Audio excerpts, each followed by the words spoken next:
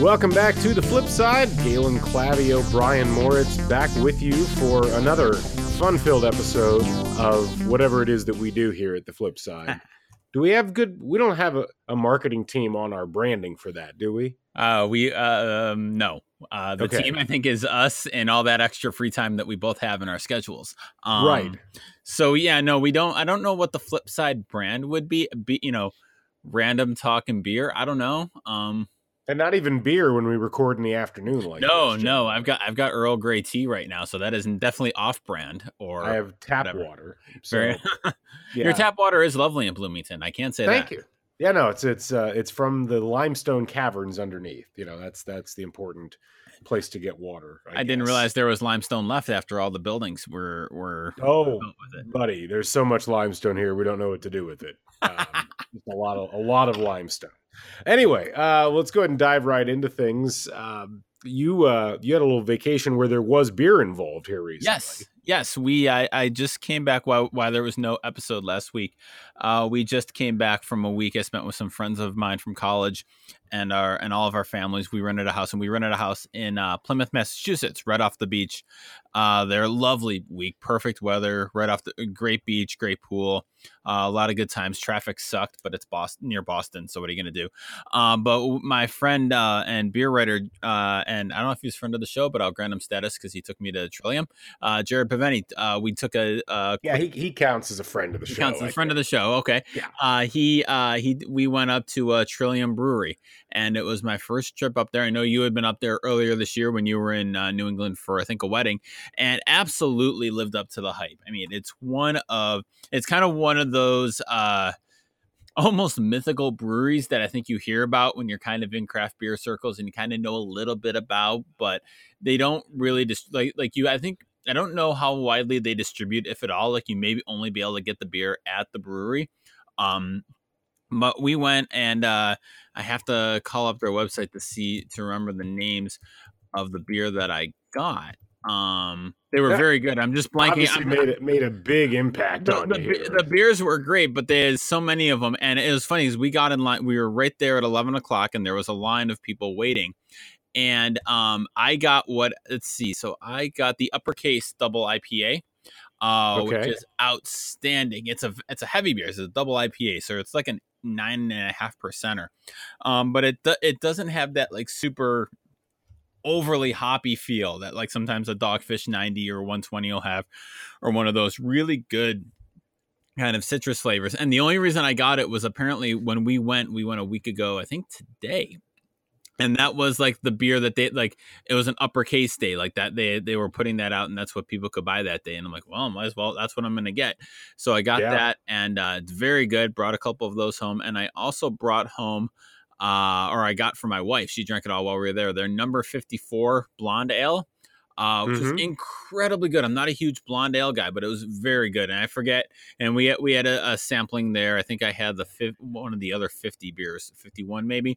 But it was all like every beer I tasted there was outstanding. So just that's good. Yeah, if you're up in the Massachusetts area and are a craft beer person to the point that you'll put up with us talking about craft beer, Trillium is a beer for one for you to check out.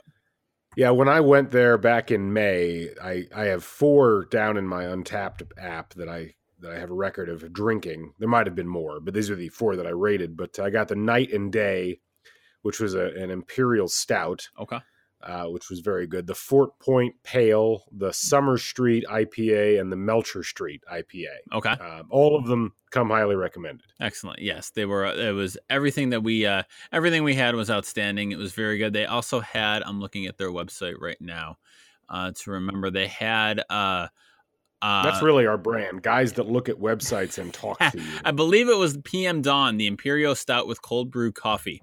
I tried that out again. Very, very good. So, I guess Trillium would be our flip side beer of the week, just as a kind of umbrella term. I'm going to go, let's call them the brewery of the month. Brewery of the month. I like that. Yeah, that's our brewery of the month. Excellent. That'll be we should add that to the list of things that we occasionally do on the show. Our occasional set pieces, brewery of the month. I like it. Good deal. Right. So, stuff to talk about today. I noticed this topic immediately and I had interest in it because I also deal with this, but apparently your kid got a Kindle. Yes. So this is also off of vacation. My kid who's now 7. Or should we call it your kid got a library? No, she got the Kindle. No, I see what you're doing there. Sorry. Wow. Hey, on your fancy soundboard, do you have a rim shot? No, but I have the ballpark sound. There we go. That's the closest we get to a rim shot. Even better. Anyway, go on. Even better. No, we can talk about that idiot's column too. I'm happy to rip that. Although I think it's been so ripped apart to shreds. Yeah. I mean, I will say, I have one quick thing to say about that, which is this is the problem with Twitter. I'm going to blame this. Once again, I'm going to blame everything on Twitter. It's like, yeah, that was a dumb take. But it was in Forbes. Like, when was the last time we looked at like Forbes and said, "Woo, there's some serious intellectual heft going on there." Right. And then B, it's like, okay, I got it after like the 40th retweet quote, like, "Oh, this idiot," or "Duh, this is stupid." It's like, okay, like everybody felt compelled to dogpile, and it embodied everything I dislike about the medium, where it became less about the obviously bad message and more about demonstrating your solidarity with all the people that thought it was a bad message. Sure, there's a bunch. There's more than a touch of virtue signaling going on here. What I genuinely love, and then we'll get back to my kid's actual Kindle, but what I genuinely love is like when librarians start throwing shade at a guy, like it is amazing. And they're all like every library that has a Twitter account was tweeting stuff out and kind of taking this guy's ridiculous position to task. And I can get behind that. It did kind of get, by this point, I don't think you have anything to add. Nobody has anything to add to it. But anyway, I still saw tweets today about it. So obviously people disagree with you on that front. Well, maybe the library has to get their social media team together. Maybe the social media person with the password was off Monday. Right. But no, so my kid, this was based on vacation, and friends of ours, their kids who are around the same age as my daughter, who's 7.5. They all had Kindle Fires of various age and use on vacation. And my kid has been rocking an original iPad mini since she was maybe 2.5 to 3 years old. Like, it's been a long time since she's had that. And it just got to the point that like there was nothing that you can really add or do with the iPad mini anymore. It's kind of like that phased obsolescence, right? It's like 6 years old. Right. And so she started asking for the Kindle, and we decided to up the ante and get it. So she got her Kindle Fire 8 today. She's upstairs playing with it right now. It's wonderfully timed for a day when I'm recording a bunch of podcasts that she gets Absolutely. this and can use it. But it's noteworthy, I think, for me, just in talking about technology, and that it's, aside from a few over-the-top TV boxes that we've played with, it's the first major piece of electronics that's not an Apple product that we've bought and are using in a very, and I can't remember, probably since before my wife and I both got our first iPhones, and we've had iPhones since 2010, 2011 now. And I mean, one of the great things, the Kindle we got is it's the designed for kids. So it comes preloaded with a bunch of games and apps and a bunch of like parental controls. It comes in a case. It's really well made. And I mean, two things that set it apart for me from kind of the Apple ecosystem. One thing I'm noticing, one thing is obviously the price. I mean, you can't get a new iPad for under $350, and this was significantly less than that. But also, what was amazing about it is my kid was playing on it 12 minutes after it was delivered from the post office. Like, open it up, go through a couple setup things. We had done some setup the night before, which helped, but like a couple like downloads, and she's on it in less than 10 minutes. And it always blows me away when something is like that. And I don't know, it just seems like a really good device for kids and for families, pretty kid friendly, pretty kid locked down, and made to be. It's interesting that it's kind of definitely, made as a consumption device, and as opposed to the iPad, which is kind of this all-in-one deal. But you guys I'm trying to remember from when Eris and I were hanging out a few months ago, but she's a Kindle kid, right? She does. And it's funny that you're saying all of this, because I've been progressively less satisfied with the overall Kindle infrastructure, to be honest with you. Oh, really? How come?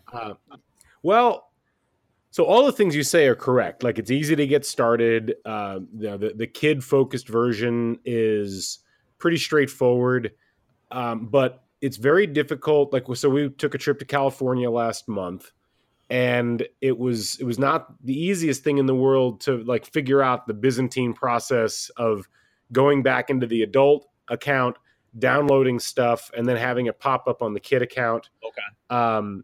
There a lot of times like things are portioned out season by season as opposed to show by show. So like Bubble Guppy's season 2 is a different access window than Bubble Guppy's season 4. Well, season 2 is garbage. You just want to go right to season 4 anyway. I would argue season 2 is actually the best. I've never seen Bubble Guppies. I was just throwing random words out, but go ahead. And I think the big thing is the battery life is really bad. Okay. Like if you're watching video on that thing, maybe I have outsized expectations, but it just seems like it drains really, really fast now. And I could be wrong. Maybe the iPad would be worse, but I know also from my own Kindle Fire, which I got them in kind of a package deal. I'm really getting irritated at it because two things. One, for adults, the app situation is really bad compared to either Apple or Samsung. Like I tried to download the GoGo in-flight video player and couldn't on the Fire. Like it just didn't exist. There you had to do some kind of weird ass thing that didn't really work particularly well. So I didn't get a chance to use the in-flight stuff. And there's several other apps that just don't appear to be particularly available on the ecosystem. Oops, sorry. The other issue that I'm running into is that Amazon started this thing where they're selling live motion advertisements that pop up on the lock screen. Okay. Where it's almost impossible, and this doesn't happen on the kid Kindle, it just seems to happen on mine, but it's almost impossible to like swipe those off without activating the ad. And that gets really, really annoying when I just want to I basically just use mine as a glorified Kindle. I don't really use most of the other options on it, but I don't really want that stuff popping into my Kindle while I'm trying to continue reading Dataclysm or something like that. Right. Yeah, I do see that. My wife and I both have the paper. I don't know the Kindle that's just a Kindle, just to read books on. Right. I think there's a browser on there, but whatever. It's like Netscape 2.0. But Mosaic. Jeez, I have noticed like the ads that pop on there when it's kind of like in lock screen, or like you open it up before you swipe to turn it on. There's an ad on there. I don't know. I don't mind ads. These are ads that are actually like videos that are playing. Oh, that gets really like that's like a bridge too far. Yeah, no, I get that, but no, I mean, look, all of these devices are just like gateway drugs to the ecosystem. That's why, especially for Amazon, they're so cheap. Like they can sell these at almost probably close to cost as they can, because they make the money on Prime and on all like the subscriptions and the content you buy on that. But I don't know, it's exciting that kind of the kid's super excited. I'm super excited. We have this the newness factor of it, which is always good. But I am interested to spend some time outside of the Apple ecosystem. Like the closest thing we've done is, well, I shouldn't say that. It's a big step for you. I mean, this is like like living in Liechtenstein and then like suddenly deciding you're going to move to like Buenos Aires or something right. like that. Yeah. With a good, well, we don't have the HomePod because we're not idiots. We have our Google Home. We have Google Home for our voice stuff. But yeah, I'm interested. It's good to know about the apps, because I think that's probably, it sounds like a potential downfall of the system is that they don't have.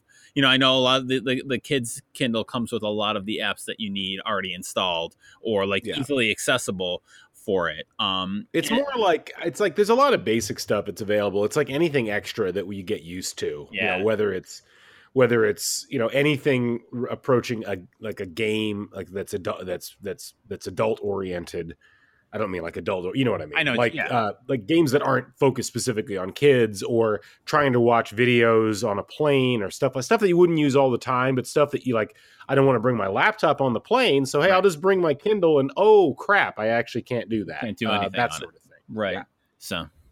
So, well, good luck with that. I mean, obviously, I've had a foot in and out of the Apple ecosystem, for quite a while. We've got iPhones now, and we didn't 3 years ago.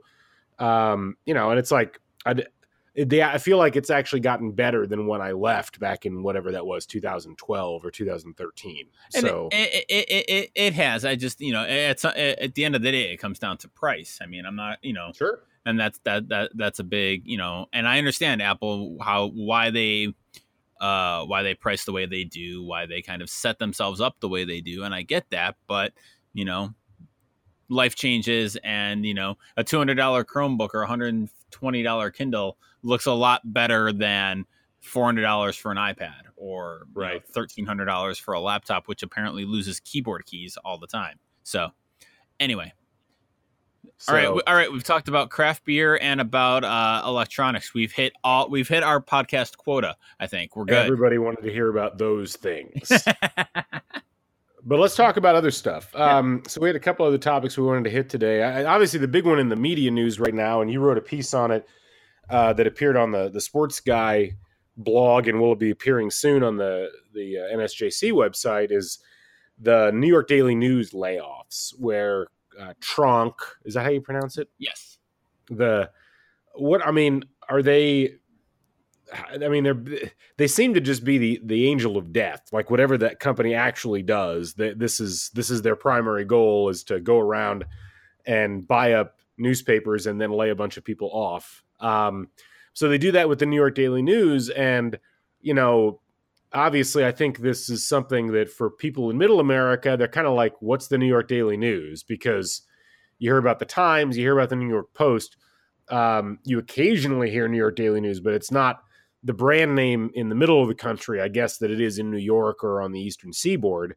Mm-hmm. But then even beyond the branding, we've heard a lot of very negative commentary about the effects that this has. So I know you had a lot of thoughts on it. I just wanted to let you go with it for a little while. Yeah, I mean, it's interesting because like this is not a news story in our field, right? Newsroom being decimated by layoffs by a corporate owner. I mean, like I wrote in the piece, like that's one of the reasons I'm doing what I do. I was working for a Gannett newspaper in the mid 2000s when it was, every 6 months you go in and you wonder, am I going to get laid off? They're announcing layoffs today. Am I coming home with a job? Am I coming home at midnight, or am I coming home at 4:10? But this one, this is, felt in a lot of ways, like it's a very real loss to New York City in the media environment. I mean, it's very much the Daily News is like the Post. It's a local tabloid. They're the ones covering news in and around New York City and the 5 boroughs. This is not like the Times where you're covering the world or whatever. This is a very provincial,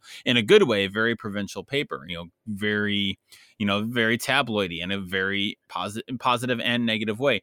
So I think a lot of it, there's a real loss there. There's a symbolic loss because, I mean, this is, New York is our major metro market, and it's our biggest media market. It's kind of like in a lot of ways, I feel like it's the epicenter for a lot of journalism. Like you get a job in New York, like that's, a goal for, especially maybe for people on the East Coast where I grew up, but that's a goal is that, you work in New York City. And so to see this happening in the Daily News, and also just, the scope of it, half the newsroom getting laid off is just a staggering number. Also, it's an easy one to think about. Laying off, instead of just a number, you have half the positions cut. The sports department going from 35 people to 9. They're no longer they're using wire copy for the Yankees and Mets, which is ludicrous on a lot of levels. So I don't know. And part of the thing, one of the things I hit on in the piece, and this gets to, it touches on a conversation I had with Brian Curtis back at Ajax for the other 51, but it was, the bad guy kind of here. Like Tronk is an easy villain here. For one thing, they have a ridiculous sounding name. I mean, that's like the stock bad company in a superhero movie name. Like totally. Like you would have looked at that and said, you guys really needed to be more creative than this. No kidding. So they have a ridiculous name. There are all sorts of stories. And I think Bernecco had a great piece in Deadspin on how the former CEO or head of Tronk got a $15 million golden parachute when he left the company over some allegations and stuff. And it just kind of has that general, corporate 1% versus 99% deal. But also, I mean, it just kind of, if we're going to look at this issue of media economics and of news economics, I can't get past the fact that, like Curtis said, sometimes the villain is just the world. And, this is since 2000, since kind of the overall emergence of and dominance of digital and online media,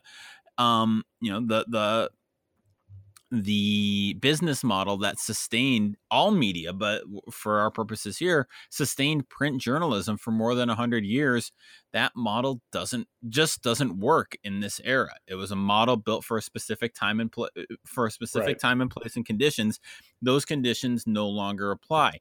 And it's not as easy as saying, well, pay for local news and to support it. Yes, that's important. Yes, that's critical, but that alone is not going to save it. It's not like, it's corporate ownership. Yes, that's bad, but advertising going to Google and Craigslist, and all of these things kind of come into play here. And then you add on to that, like the ridiculously complicated corporate structures that happen. I mean, it's similar to a Toys R Us situation where it's not just that people were buying stuff on Amazon and Toys R Us. It's more that at a corporate level, they're saddled with such huge debt that they can't get out from under it, and they have to declare bankruptcy.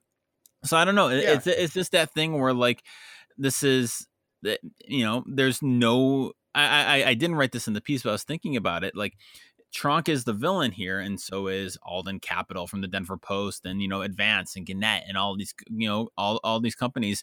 Like they're all the bad guy, and I agree with that they are.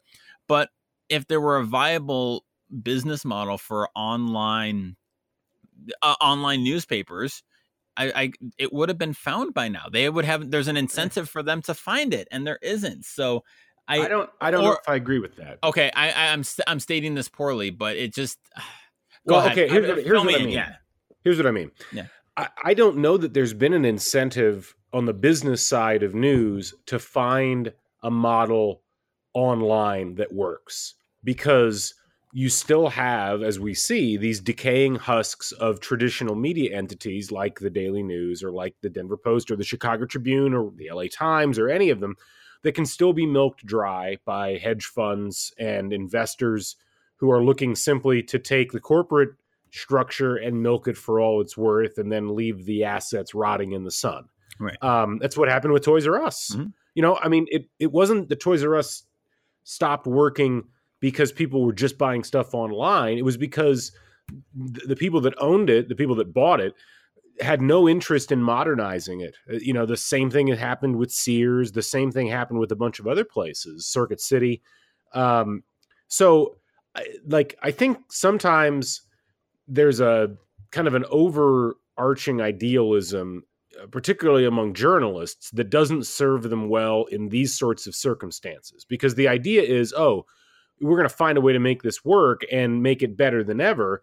That's how a lot of stuff, like thought-wise, gets applied as far as journalists are concerned. There's not a lot of cynicism, and there probably should be, because I think if you look at the root causes of a lot of the downturn, certainly ad sales have dropped through the floor, but the root cause of the business problems in journalism has been there's almost no financial incentive to modernize news because you're going to make less money doing it.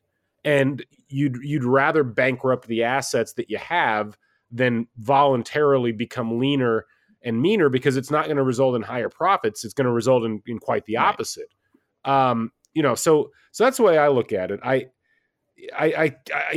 read your piece, and certainly I've thought about it a lot. And, I think there's a disconnect, and we've talked about this before on this show several times, between the people who are doing journalism and whose reaction to this is, oh my God, why aren't people supporting journalism? This woe is us mentality. And then the public who's like, what are you talking about? Like, I go read stuff. I click on things. I do everything that I did before. In fact, I probably consume more news than I did before the internet came along. Like, what the hell do you want me to do? And the accusation is basically that it's the public's fault that journalism or that newspapers are dying, when it's like, no, that's like the public has very little to do with it. This idea that the public one day just decided to will newspapers out of existence just flies in the face of reality. And so it's like, you know, to some degree, there has to be a delineation between, God, what's happening at the Denver Post sucks, and what's happening at the Daily News sucks, and we need to figure out a way to fix this. And then the immediate visceral reaction from journalists, especially on social media, being you people need to support your local media, when already I think a lot of people are. The tools that they've been given to support local media by local media are inadequate to sustain local media. So what's the public supposed to do at that point? Right. I mean that, and that's kind of what I was trying to get at the point too, is that it's so much a larger issue than just people aren't reading. You know, people are reading news for free, or, you know, the inane argument that, you know, newspapers should have charged for online content right from the beginning, and they made a mistake of putting stuff online for free. And I won't get into all the reasons that that's a flawed bullshit argument, but the main one is, having worked in online media in 1999, nobody was willing to pay for news or content in 1999, like even less or anything. I think. And why was that? My read on the situation has always been partly because of the kind of ethos of the internet back in the early days, like let's say 1996 to 2001. It was very much this idea of information should be free. It wasn't as hugely a commercial space as it is now. Also, like, I remember people being scared crapless of buying stuff online. Like there was spending money online was weird, and you didn't do it, and people are gonna steal your money. Like, it was a big security risk. I remember this being a thing, and it just, you know, for me and someone, you know, when I teach this, I kind of point to two things that changed it. I think first, obviously, the big one is the iTunes store, when that launched in 2003, 2004. You know, that was the direct result, the direct answer to Napster and file sharing and all that in the music industry. But that was the first time, like, and you know, this is something that we're working on a piece on together. You know, that was the first kind of bundle breaking in terms of media, and it was the first time you could buy a song instead of the whole album. And that kind of got people to, like, okay, I can buy this, I can spend money on this, and it kind of became okay. And then for me, the second one, I tweeted about this last night, the second part of it is Netflix. And, you know, this idea of, I'm going to pay a subscription for streaming content. And I just feel like that was, you know, right time, right place. You know, I'm not saying there's a Netflix for news out there, but I feel like those are the two things that kind of made it, for lack of a better word, okay to pay for content online. Whereas before then, there was a whole lot of resistance or not doing that. And I feel like, and also they made it, you know, and for a lot of reasons, like, they made it okay. They made it between iTunes and then now what has happened with Spotify, but also Netflix. Like, it's so easy and the quality is good that it makes piracy not more of a challenge to do. Like, there's no need, you know, there's always going to be a need to pirate things. There's always need, there's always want, but now it's just as easy to, it's going to be on Netflix in a month, I can wait, or something like that, rather than do that. So. Well, and the whole concept of media ownership when it comes to that stuff is certainly changed. That's a fascinating question right now about ownership, about with streaming and owning and all that. Yeah. But see, so I think you supplied part of the answer, and the other part we actually, I think, talked about in our last podcast, which was news organizations so debased the value of the news because they made most of their money passively through advertising rather than actively through people paying for the news. Mm-hmm. And that was the case forever. And it's like one day, and the problem was, it wasn't like in 1996 or 1999 when the internet came along, companies said, oh, actually, you're going to have to pay for this now. It was that they waited until like 2009. Right. Yeah. To say that. And by that point, it was too late, because when you've given something away for basically free through the entire history of print and video, and then actually for free on the internet for the first 15 years that people were on the internet, right, to suddenly turn around and say, oh, you got to pay for this now. And, oh, by the way, if you don't, you're the reason journalism's failing. Right. Like that doesn't work. Right. So I think there's a couple of, now, you know, you mentioned earlier this idea that, you know, there's probably not a Netflix for news. Why? How do we know? No one's tried. No, that's okay. Yeah, I know. I see what you're saying. I've, you know, I say there's not a Netflix for news just because I feel like that's always been, and like this might be a Forbes type article, but like that's the where's the Netflix for news or something like that. And so I'm kind of tired of that idea as like this.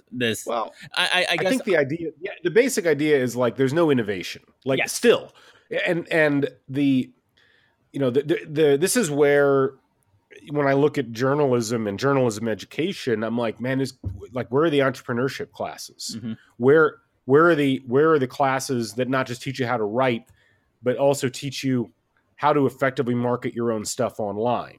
Because what we're looking at is basically a blank slate where there's not a huge amount of money being made on it, and if you can find a way to monetize what you do, you've got a fighting chance in this marketplace. And maybe the first or second, itinerations of this won't be successful, but maybe the third one will, because you got to go through some failures before you finally get to a success. And I think that that's the thing that irritates me about when I read about this New York Daily News stuff. Yeah, I get sad about the fact that all these people lost their jobs, and yet it's certainly a blow to the traditional masthead style journalism that's existed in New York City for 150 years. But it doesn't have to be tied to a big brand in order to be good journalism.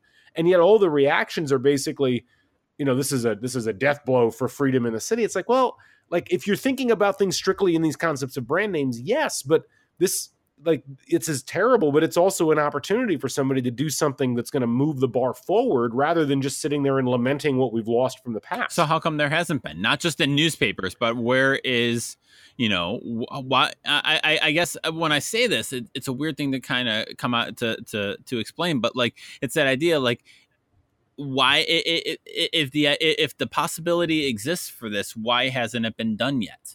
It has. No, in news. I mean, specifically, it has been done in news. If you look at, I mean, if Gawker doesn't get sued into oblivion, that's a model that grew up in the early ages of widespread web usage that was very valid journalistically and still is in many cases, and was entirely focused on reporting on New York. I mean, Vice Media grew up in that exact same environment. And yeah, they've had some financial issues, but that's still a viable company.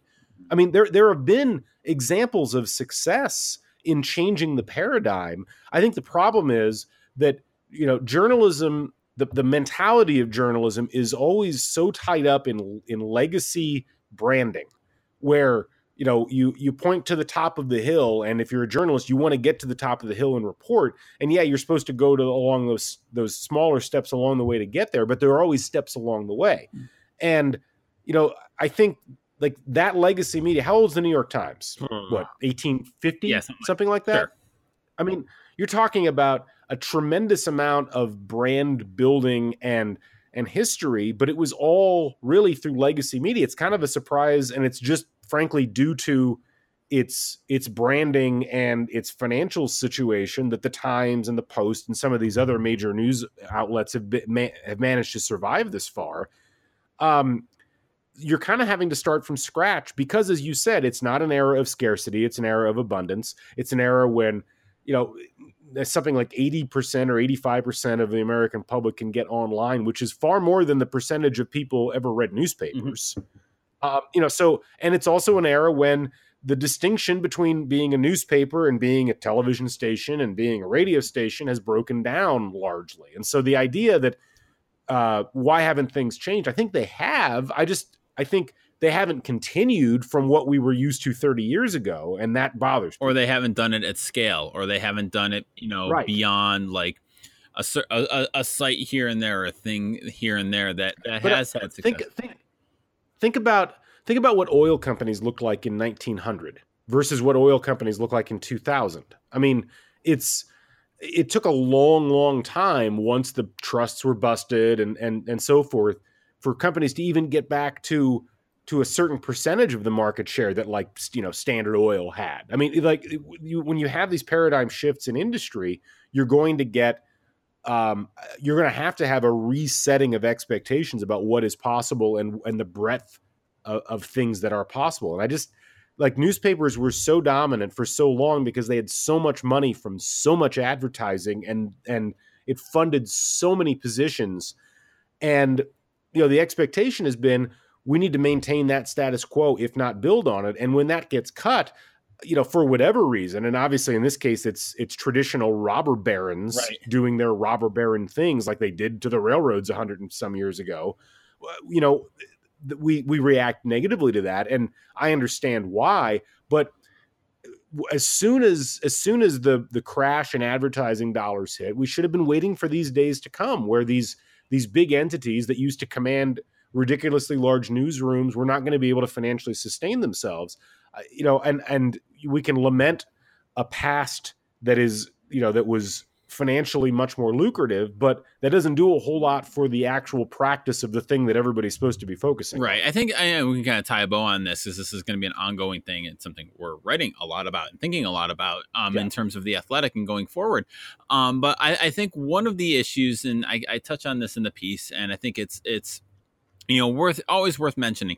I think one of the issues, kind of from a more pro journalist standpoint, is that journalism is not a commodity, and a lot of this new media tends to, this environment tends to measure things as if they are a commodity. And it gets into the idea of using metrics and analytics, and what gets shared most, and being what's focused on, and putting out resources and allocating resources. Sorry, I lost my train of thought there.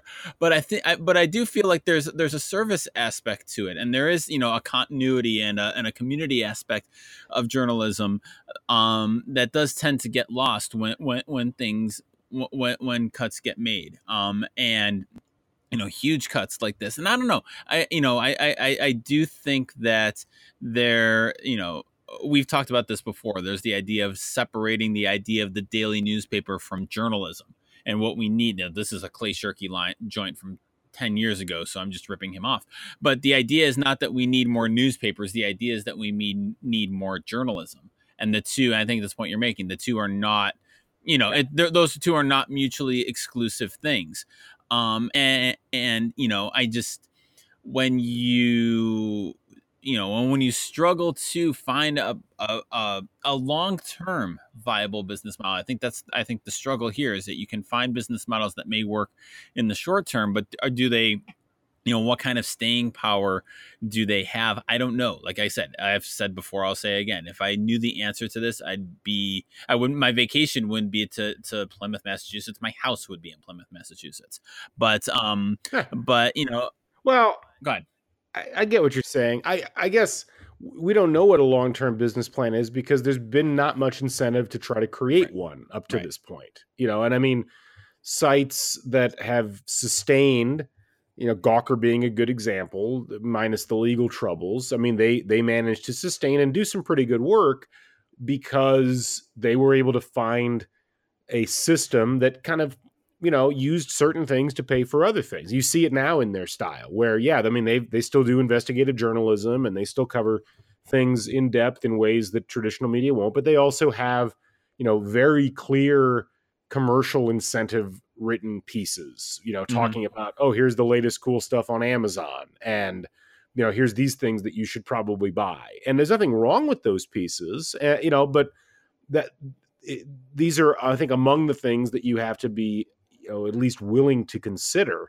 And look, as time goes by and we look at how subscription models work, I mean, I think that long term, what the Post is doing, what the New York Times is doing, I think those are going to be sustainable models, because ultimately what you're doing is you're not just getting people to pay for news, you're retraining people's mentalities about what is expected in delivery of news. And this is something where, so to take a different topic entirely, but tie it into this, the rise of democratic socialist politicians and people who are willing to, as politicians, identify their views as socialist in nature, that would have been political suicide a decade ago. And yet now it's not. It is among certain groups of people. I was listening to a 538 podcast about this today. Oh, that's in my queue. Can't wait to. That sounded like an interesting discussion.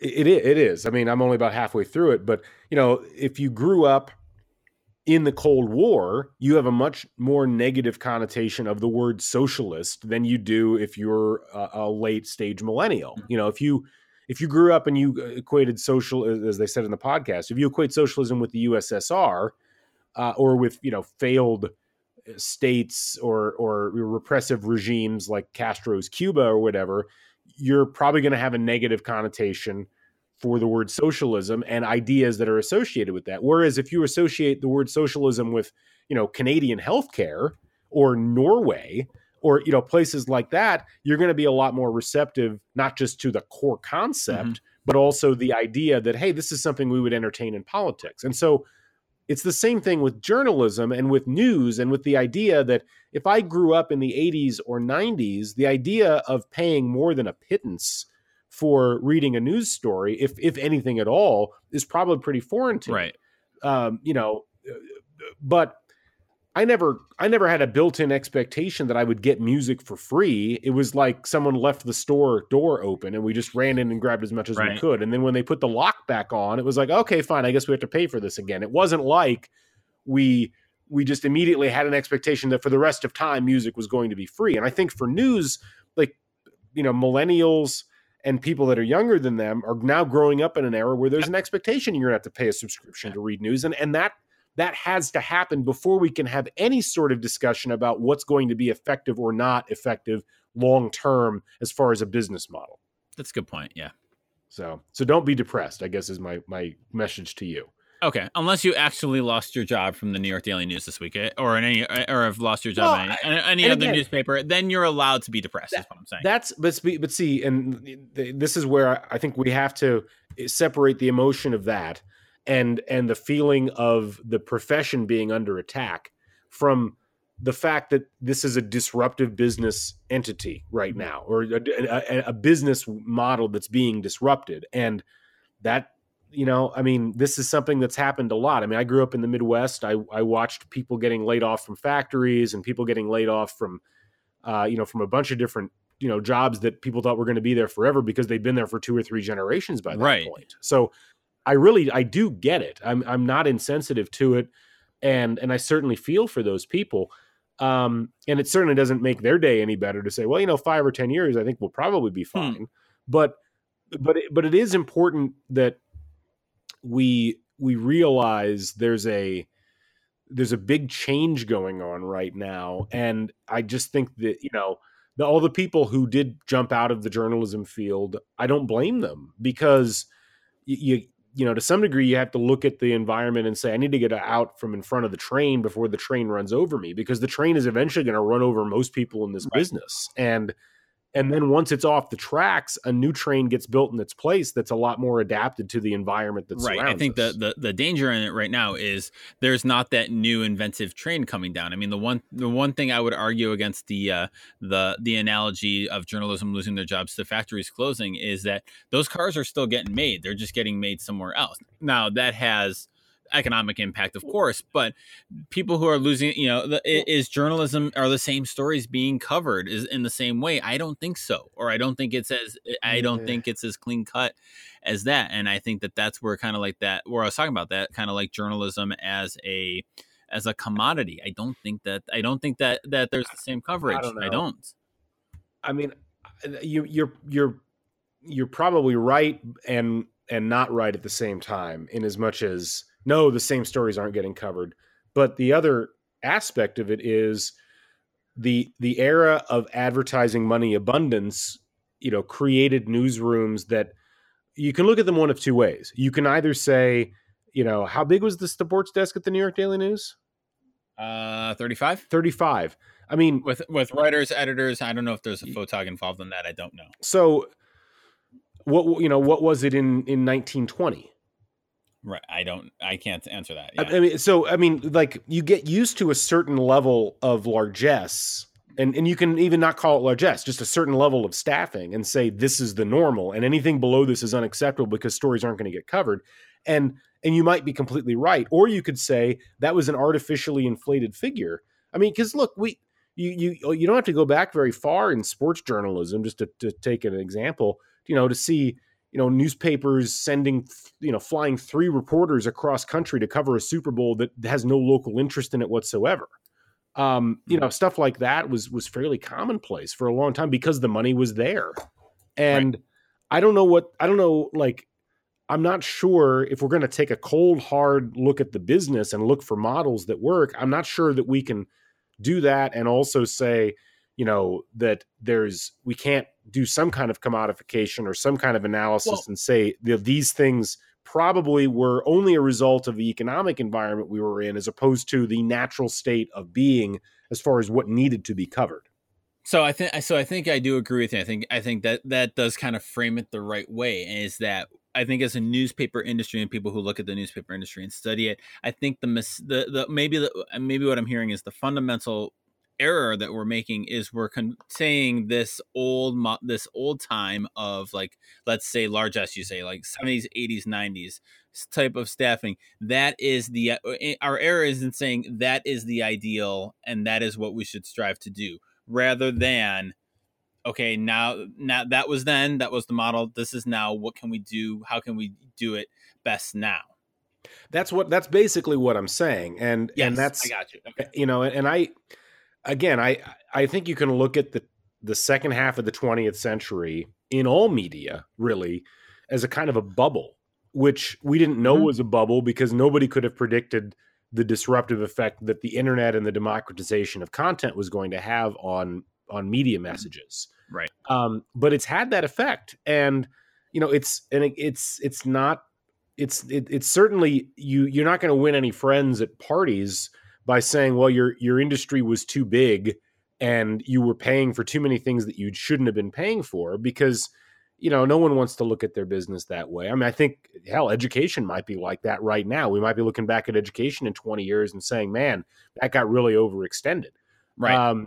But I think the reality is there's going to have to be a reckoning in terms of what actually equates to the amount of coverage that you need to have in a community versus the amount of coverage we have the luxury of affording a community.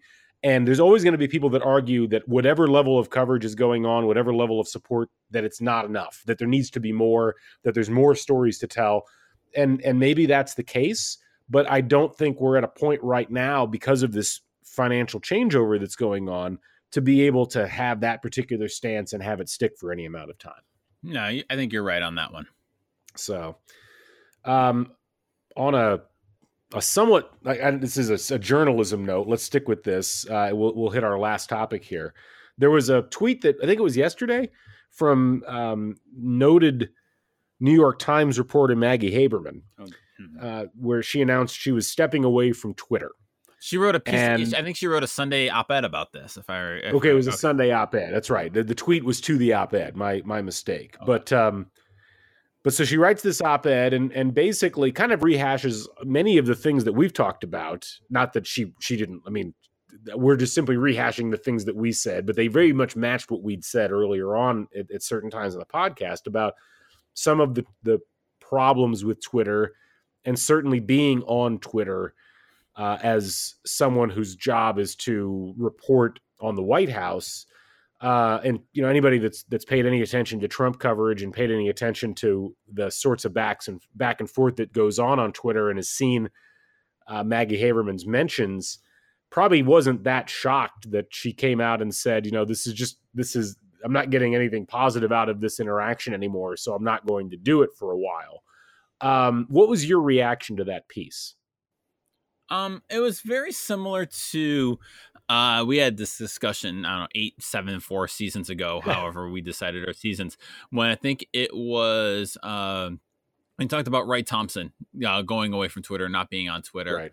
And kind of a sports writer thing. I thought the same thing. I guess I thought the same thing. Like, it's a luxury as a media member to be able to do that. But at the same time, I think, in the 2+ years we've been doing this podcast, I think a lot has changed about Twitter, and it's, kind of centered around President Trump, but I don't think it's all necessarily him. I think that, I don't know. how much value I often thought, because I tend to like Maggie Haberman as a journalist. I think she's a good reporter. There was an interesting thread going around accusing her of being like Trump's PR Mouthpiece, yes. person, mouthpiece, which I thought was It was a interesting. I thought it it was was a little over the top. It was a little self-selective of. it was a perfect encapsulation of her argument, I thought. Yes. Yeah, exactly. Like she's never written anything negative about him, but we have like 7 pieces that she wrote positively. So of course she's a mouthpiece for him. I don't know. It for for someone in that position, I often wonder, like, what is the value of it aside from maybe Maggie Haberman doesn't need to tweet out her own links to get them read. She's the lead political writer for the New York Times. It's going to get shared by the paper. Right. So I don't know. Yeah, I often wonder, like, I remember, and I'm interested in your thoughts, because I know in the course of the 2 years we've been doing this, I almost say we flipped, but you've kind of flipped on Twitter. I remember wanting to take a Twitter break and you like talking me out of it. And like, this is what the medium is for. And thanks for keeping me on that platform, you jerk. Yeah. But I am wondering, like, what changes, because I do feel like, in a way, for journalists, I feel like in the early 2000s, late 2000s, early 2010s, we there was this rush to kind of get on Twitter and kind of understanding what made, how Twitter fit into the journalism as a whole, and what changed about journalism and how we used it and what didn't change, and how journalism, there's some great research how journalists normalized Twitter, and just it didn't really change much. It just they adopted traditional journalism norms to Twitter rather than the other way around. But it does feel different, and it does feel less like I don't know. I guess I come back to I never feel good when I spend a lot of time on Twitter. I'm wondering how you've seen this platform change in the past few years. Its descent has almost exactly mirrored the descent that I witnessed on message boards in the 2000s, the first decade. Yep. In as much as it started off as a cool, selective group of people sharing ideas and enjoying the fact that they could instantly connect with people that they were not geographically close to, and those people had different concepts and ideas than they did. As more and more people have joined it, the dialogue's gotten coarser, and the interactions have gotten certainly much more harsh, and in many cases, I think, just intolerable for people. And the higher you are up the food chain in any industry, whether it's sports or media or politics, you're basically there for people to take pot shots at and then run away. Mm-hmm. To me, it's created an environment that, I don't know, like, other than posting your stories and interacting with other people at your strata, I don't know what you would do on it. Like, right. That's basically what I do. And occasionally I will invite people to talk, and I don't have it bad. Like, no one goes after me on Twitter, or haven't for years. I think a couple of years ago somebody did, but it wasn't that big of a deal. But I look at what particularly media members go through, and it is just a constant churn of everybody's worst selves. Mm-hmm. Tweeting things that they would never, or probably, well, maybe they would now say in person, but historically would not say in person. And, when I read her piece, I thought it was a pretty good summation of the problems. There's just, it has become a battleground, not even of real people per se, but, in many cases of bots. Not all the time, and certainly not a majority, but you don't know who you're arguing with. Even the people that aren't bots but are real human beings seem to be so stripped of humanity in their conversation that it's basically like having a conversation with just like a really angry computer. Right. It's certainly still good for breaking news, and it's certainly still good for the occasional insight into a public figure that you might not get otherwise, but the rest of it just seems very performative. It's very much a medium, I think, that, it's certainly making more money now than it was before, But in terms of a place for any sort of like reasonable or interesting discourse, I'm I have very little use for it at this stage. And I think that a lot of people in those positions, I've talked to, media members on the sports side who hate the fact they have to go on Twitter. I know that there was, the argument originally was you guys have to be out there because we have to promote these stories because we got to get clicks. And this kind of goes back to our earlier discussion about the terrible business model of journalism and of newspapers. And, so they forced all these journalists on Twitter to go talk with the audience, and they're not really talking with their audience. They're talking with people angry enough to get on a Twitter account and yell at them. And that's not really your audience. And so the Haberman piece, I think, was a really good diagnosis of a disease that is spread throughout that medium. And I don't know if there's a good answer for how to fix it.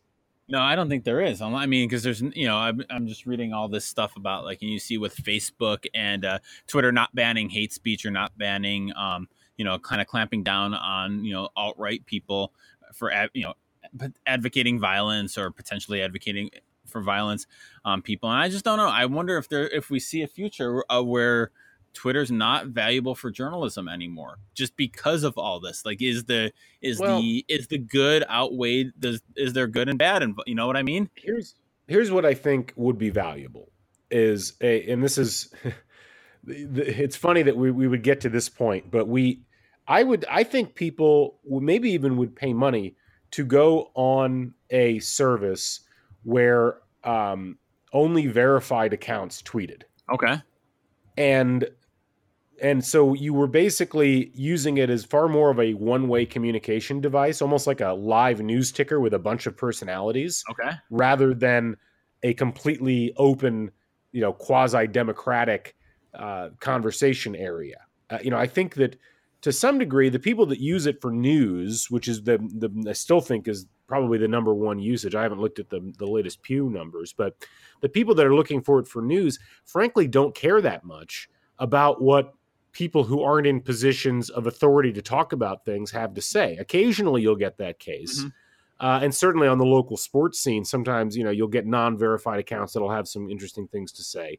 But in terms, I think the biggest issue right now is the number of tweets from people you don't follow that end up in your timeline. I'm looking at Twitter right now. And when it became a like someone liked it and it shows up in your feed, like that just, yeah. And, so I think there might be some kind of an appetite for that sort of a service where, okay, I just want to see what are the people in the news saying? Not, I'm going to see what people in the news are saying and then have to fight through 10,000 retweets of things that I'm not really that interested in or that don't match what I'm curious about. But if you're on the other side of it, I think that there's an argument to be made that, you're at the end of the day, you're a reporter or you're a coach or you're an athlete or you're a politician. And in all cases, except maybe the politicians, you're also a human being. And, so as a result,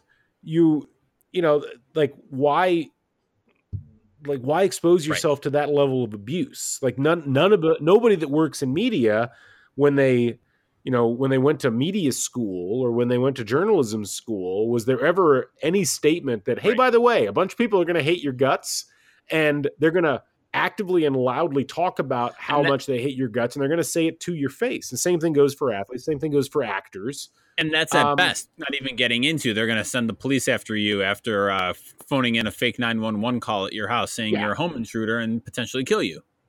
Right. So, there's just, this was an interesting idea. And when there weren't that many people on it, it worked fairly well. But just like message boards, I remember, I was a very early adopter of message boards. I've told this story before, maybe on the podcast, but I grew up in the, this was in the mid 90s. I grew up in West Lafayette, Indiana, out in the country. And I was an IU basketball fan, and you couldn't get IU basketball news up there because it was that's where Purdue University is, which is the number one rival. And so I remember going online on the internet for the first time in 94 or 95 and being really excited that I could find other people that liked IU basketball.